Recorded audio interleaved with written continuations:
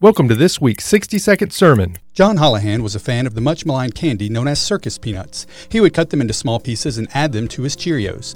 His employer, General Mills, liked the idea so much, they decided to put it into production. The color and consistency of the marshmallows were tweaked, and they were reshaped to look like bracelet trinkets, taking a candy hated by many and using it as inspiration for a product loved by a multitude, a cereal named Lucky Charms. Philippians 2:13 says, "It is God who works in you, both to will and to work for his good pleasure." We all have been given gifts from God. Sometimes, though, we want to define our gifts by what is enjoyable to us, or by that with which we are most comfortable. If it makes us uncomfortable or is more work than we want, we tend to say, "That's just not my gift."